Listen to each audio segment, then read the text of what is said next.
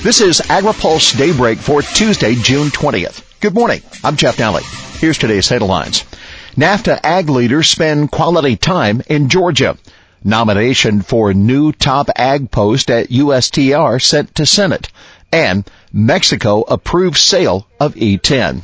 The atmosphere for NAFTA negotiations is looking sunnier as three of the major players in upcoming talks spend time together this week in Savannah, Georgia.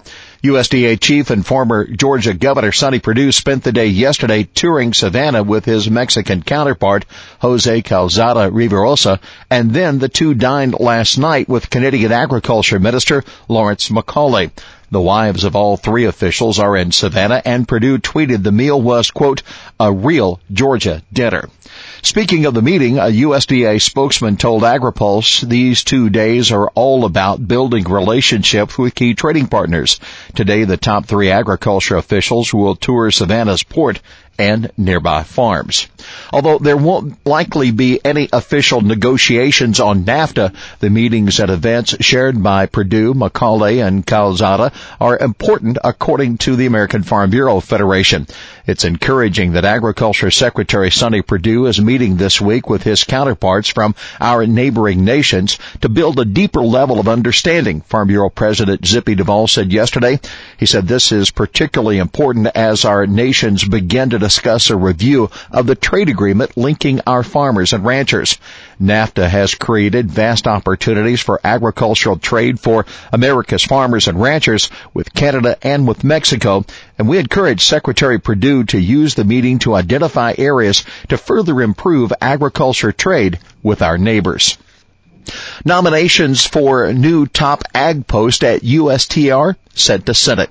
The ball is rolling fast on President Donald Trump's nomination of Greg Dowd to be the next chief agriculture negotiator for the office of the U.S. Trade Representative. The nomination, which was announced by the White House late Friday and carries with it the title of ambassador, was sent Monday to the Senate, which will have to approve Dowd, a former aide for the Senate Agriculture Committee and chief economist for the National Cattlemen's Beef Association. Committee Chairman Pat Roberts issued a statement of praise for Dowd on Friday, and farm groups, including NCBA, followed suit yesterday. Colin Woodall, NCBA Senior Vice President of Government Affairs, said the U.S. Senate should confirm his nomination as soon as possible. Greg was NCBA's chief economist for 8 years, and he understands as well as anybody the importance of exports for our industry. As important trade negotiations take place over NAFTA and hopefully a bilateral agreement with Japan, we look forward to working with Greg and his team to ensure that the voice of American beef producers is heard loud and clear. Mexico approves sale of E10. U.S. ethanol and export groups are cheering a decision from the Mexican Energy Regulatory Commission, CRE, to allow the sale of a 10% ethanol blend in the country. CRE will increase the maximum amount of ethanol blended in Mexican gasoline up to 10%, a boost from the current 5.8% cap. The decision takes effect in all of Mexico with the exception of its three most populous cities, Mexico City, Guadalajara, and Monterrey. Leaders of interested U.S. trade associations all praised the news in a joint statement. U.S. Grains Council President and CEO Tom Slate said the move was the culmination of significant work by Mexican authorities and industry as they continue to diversify and improve their fuel supplies. Growth Energy CEO Emily Skor said this will allow Mexican consumers to see how embracing ethanol will reduce harmful emissions, help contribute to a cleaner environment, and will create a stronger rural sector.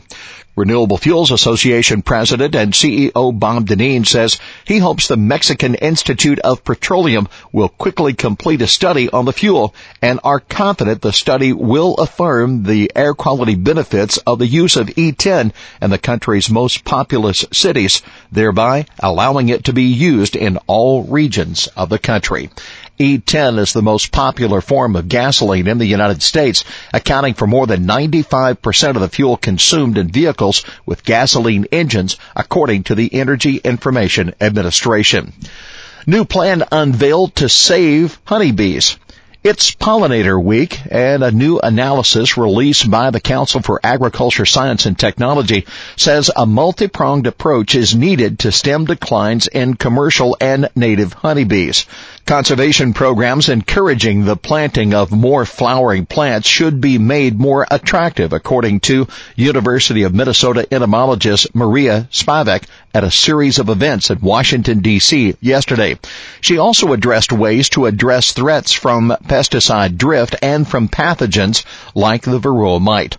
Spivak was optimistic about finding solutions to the myriad of problems facing bees and other native pollinators, saying that people have become much more aware of the dangers facing pollinators in recent years. Well, that's Daybreak for this Tuesday, June 20th. AgriPulse Daybreak is brought to you by McLeod, Watkinson & Miller, America's most experienced law firm in agricultural and derivatives law, and by the United Soybean Board. For the latest news out of Washington, D.C., visit agripulse.com. For AgriPulse Daybreak, I'm Jeff Nally.